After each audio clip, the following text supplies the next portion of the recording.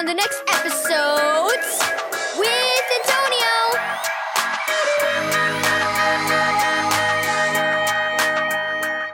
Thank you, Keys for Kids Ministries, for this daily devotional. Heimlich maneuver. Read Mark 6, verse 30 through 32 and Luke 10, verse 38 through 42. I heard you're having pizza party at youth group tomorrow evening, Dad told Alenia as she waited for their food at a restaurant. That sounds fun. Yeah, but I can't go to youth group tomorrow. I have play rehearsal at school. Last week you missed youth group because you had a band concert, said Dad. Are you going to the retreat next weekend? I can't. I have to work on the student council posters on Saturday. Dad frowned. Maybe you should cut down on... What's wrong with that man over there? Asked Alenia. Dad looked to where she was pointing, then jumped up and dashed across the room. Are you choking, sir? He asked.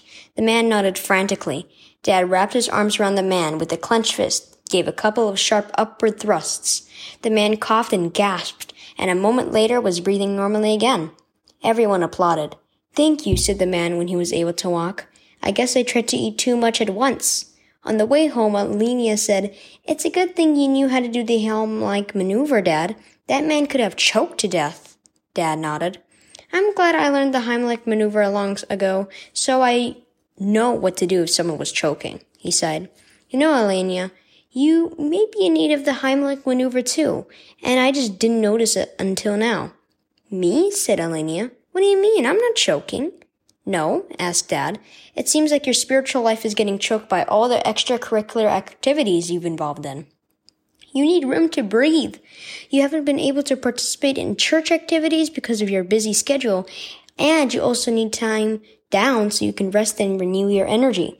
I have been feeling overloaded lately, Alenia admitted, and I haven't had much time to pray or read my Bible. Having that time with Jesus is important, said Dad.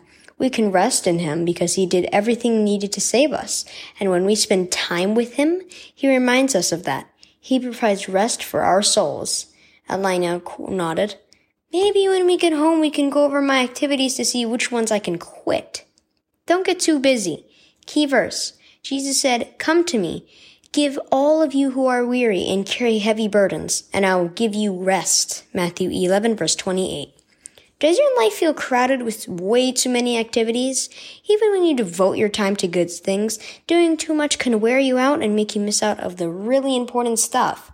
If your schedule is so packed that you don't have time for church activities or spending time alone with God, it's time to cut back. Make time for Jesus so He can refresh your soul.